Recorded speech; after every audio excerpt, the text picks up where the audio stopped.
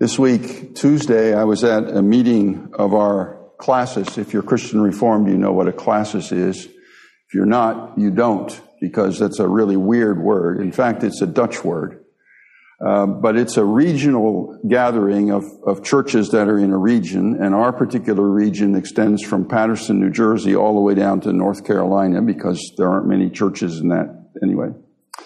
We have a meeting twice a year, and on this Tuesday we had a meeting. It was on Zoom, and we were examining a man to become a commissioned pastor in a church. And he did a great job, and it was all wonderful, and he's going to be great. But someone asked him the question during the examination, what is the gospel? What is the good news that the church is preaching? And not to my surprise, but a little bit to my consternation, he said, well, Genesis 3 tells us about how man fell into sin, and because of that fall into sin, we need a Savior. And obviously that's true. That's what Genesis 3 tells us about, and that's what Jesus comes to save us from, is sin. But that's not where you start the gospel.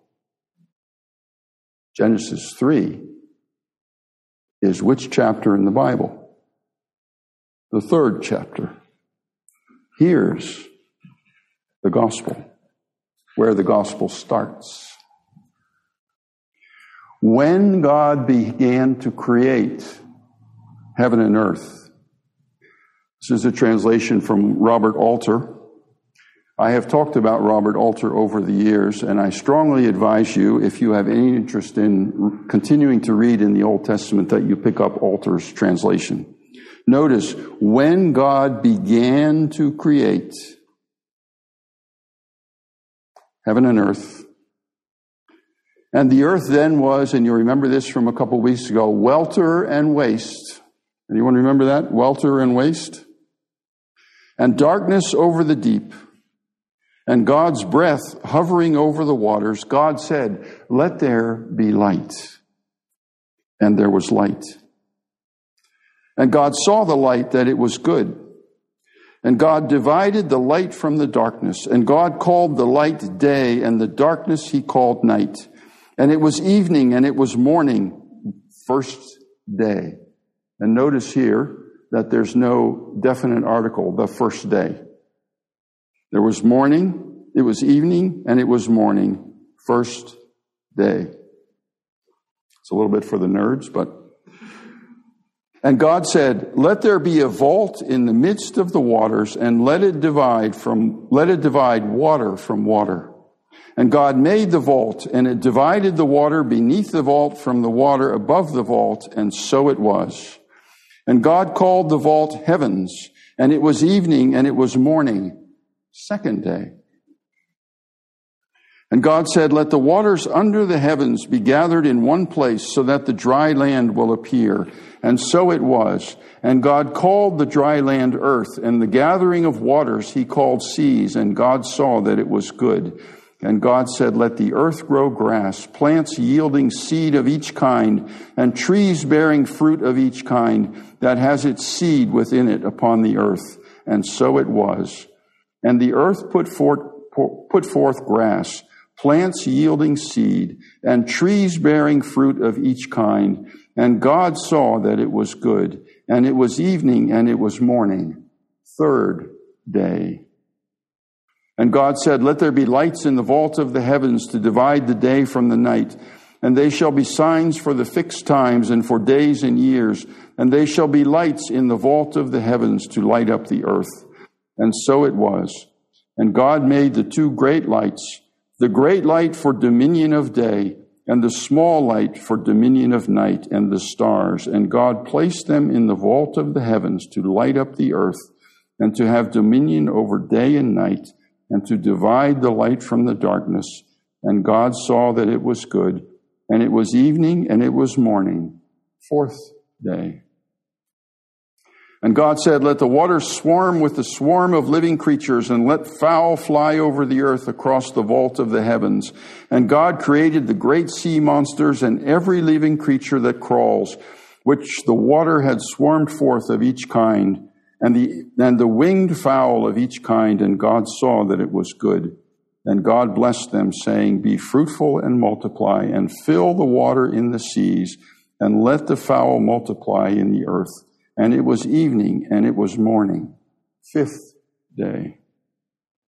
And God said, let the earth bring forth living creatures of each kind, cattle and crawling things, and wild beasts of each kind. And so it was. And God made wild beasts of each kind, and cattle of every kind, and all crawling things on the ground of each kind. And God saw that it was good. And God said, let us make a human being in our image, by our likeness, to hold sway over the fish of the sea and the fowl of the heavens and the cattle and the wild beasts and all the crawling things that crawl upon the earth.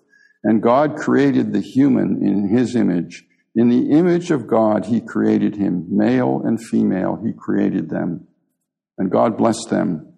And God said to them, be fruitful and multiply, and fill the earth and conquer it, and hold sway over the fish of the sea, and the fowl of the heavens, and every beast that crawls upon the earth. And God said, look, I have given you every seed-bearing plant on the face of all the earth, and every tree that has fruit-bearing seed. Yours they will be for food. And to all the beasts of the earth, and to all the fowl of the heavens, and to all that crawls on the earth, which has the breath of life within it, the green plants for food. And so it was. And God saw all that he had done, and look, it was very good. And now there's going to be a little change, again, just for the nerds, but it's interesting. And it was evening, and it was morning, the 6th day. This is the beginning of the good news of the gospel. Someone asks you what the good news is. It doesn't start with the sin. It starts with God's creation. Hopefully, one of the things that you will take away from the last couple of years of my time here is a thing that I've also been learning in the last few years, and that is this interconnectedness of all things, of all living things and non-living things. The whole creation is bound together, and that the lot of one thing determines the lot of something else. You remember the line, no one is free until everyone is free. And I've said lots of times, this is a really hard concept for us because we're so individualistically trained and taught. And we have been taught by our culture and by literally the teaching that we've got to think of the biblical message and our place primarily as individuals. We don't really understand how things are connected together. And it's that theme I'd like to focus on just a little bit as we just spend a few more minutes in Genesis chapter 1. And what follows, the next little part that follows, comes from an article I found by a professor of Old Testament theology at a Lutheran seminary by the name of Terence E. Fretheim, who was born in 1936 and died in 2020, just not so long ago. And he says this: all the creatures of God constitute a community in relationship. The Genesis creation accounts have important resources for this conversation. What kind of God is depicted in these texts, and what is the importance of the divine decision to work in community rather than alone? And Fretheim is trying to make the point that if we understand God as being distant from creation, think of this Genesis 1 story, and just operating on creation at a distance, then our role as people in the image of God can tend to that same kind of attitude, that we are operating on creation at a distance. And now because of sin, it oftentimes ends up to be manipulation and exploitation. But we're the creation's out there and we're working on it. And Fretheim is trying to understand that the God of creation and the God of Genesis 1 and 2 might be imaged more as one who, in creating, chooses to, and listen to this, share power. He's creating, he's the main power behind, but he's cooperating with creation. God's approach, he says, to creation is communal and it's relational. I never thought about that in terms of Genesis 1. God's approach to creation is communal and relational, part of this web of belonging. For example, he says, God uses already existing matter in creation. Remember again the beginning of Genesis 1 as altar, and as the Jewish Bible translated, not in the beginning God created, but when God began to create heaven and earth, there was heaven and earth, there was stuff there. God is already using, he's already working with what's there. He's already in there. He's beginning this work of creation. And he calls upon already existing creatures to bring about new creation. He calls upon already existing creatures to bring about new creation. For example, in Genesis 1:11, God says, "Let the earth bring forth." Okay, so the image here is not so much that God is walking around the earth doing stuff. He's calling the earth to do what the earth should do naturally, because that's the way God has created it. In relation, in community, this is what happens naturally. And there's this working together between God and creation. And then, and this is a pretty interesting one, God invites the divine council to participate in the creation of the human. And that's this word, God said, "Let us create man." And we Protestants tend to think of that as the first indication of a Trinity. I'm not going to go into that because it's another topic, and I don't have the smarts to figure all that out. But what Fretheim would like us to add into, or throw into that pot of soup, so to speak, is that there's this kind of divine counsel, that there's more beings than one involved in this creation. God is by nature a social being functioning within a divine community that is rich and complex. God here creates communally. Again, he's not at some distance, this thing or this person just acting upon stuff at a distance. He's intimately involved with the creation and with the community that is himself. This is all community language. And then his last point, God involves the human in still further acts of creation. And this is pretty obvious. There's Adam and Eve. And God says, go and multiply. And go, as Alter says it, go hold sway over. Go work with and within the creation. This is all community. This is all working together. I think an expensive word for it is I think this is the right word, symbiotic. It's working together. It's in balance. One is feeding the other and the other's feeding the one, and all of it is working together. And that's the way God created the world. intimately involved.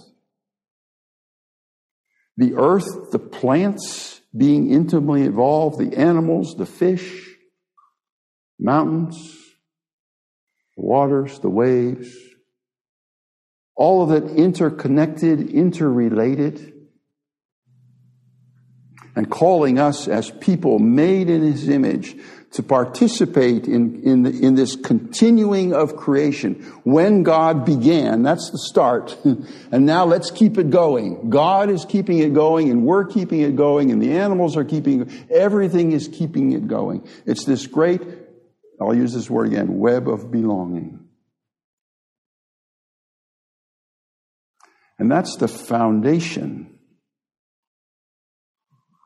upon which the world is built, the foundational perspective, the foundational world and life view.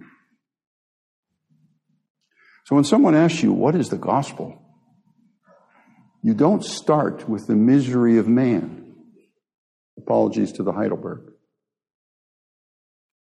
You start with Genesis 1 and 2. This is the God that created. And He's intimately involved. And He's relationally involved.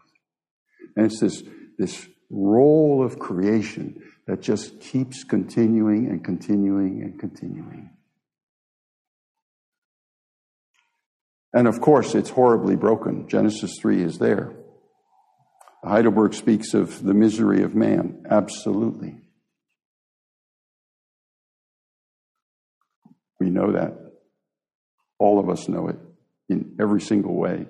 There's brokenness and sin of all kinds all around us.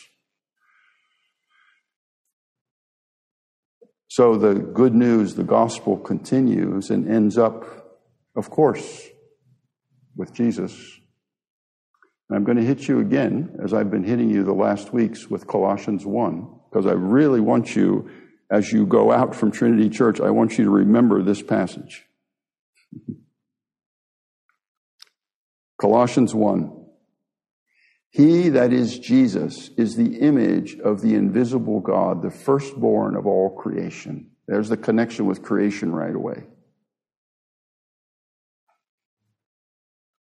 For by Him all things were created. So when Genesis 1 happened and Genesis 2 happened, there was Jesus. That's why the gospel doesn't start in Genesis 3. It starts in Genesis 1 and 2, because that's where Jesus starts. I could get pretty upset. I was trying to stop myself from getting upset about that. Jesus was there in Genesis 1 and 2. For by Him all things are created in heaven and on earth, visible and invisible, whether thrones or dominions or rulers or authority. All things were created through Him and for Him. And He is before all things. And in Him all things hold together. Here's this web of belonging again. We're all connected. And the wood and the trees and the grass and the whales and the lions and the insects and the galaxies. That all I take, as you know, literally. All things. That's what it says. All things are held together by not a what, but a who. A person. Everything is held together by a person. There's this relational, this communal nature. And He is the head of the body, the church. He is the beginning, the firstborn from the dead, that in everything He might be preeminent. For Him, in Him, all the fullness of God was pleased to dwell. All the fullness of God. And again, we've talked about this over the last year. If you want to know what God is like, look at Jesus. And through Him, to reconcile to Himself all things. So in the brokenness of that first song, Just take a look at all those hungry mouths we have to feed. Take a look at all the suffering we breed. So many lonely faces scattered all around, searching for what they need. Is this the world we created? Yeah, that's the world we created.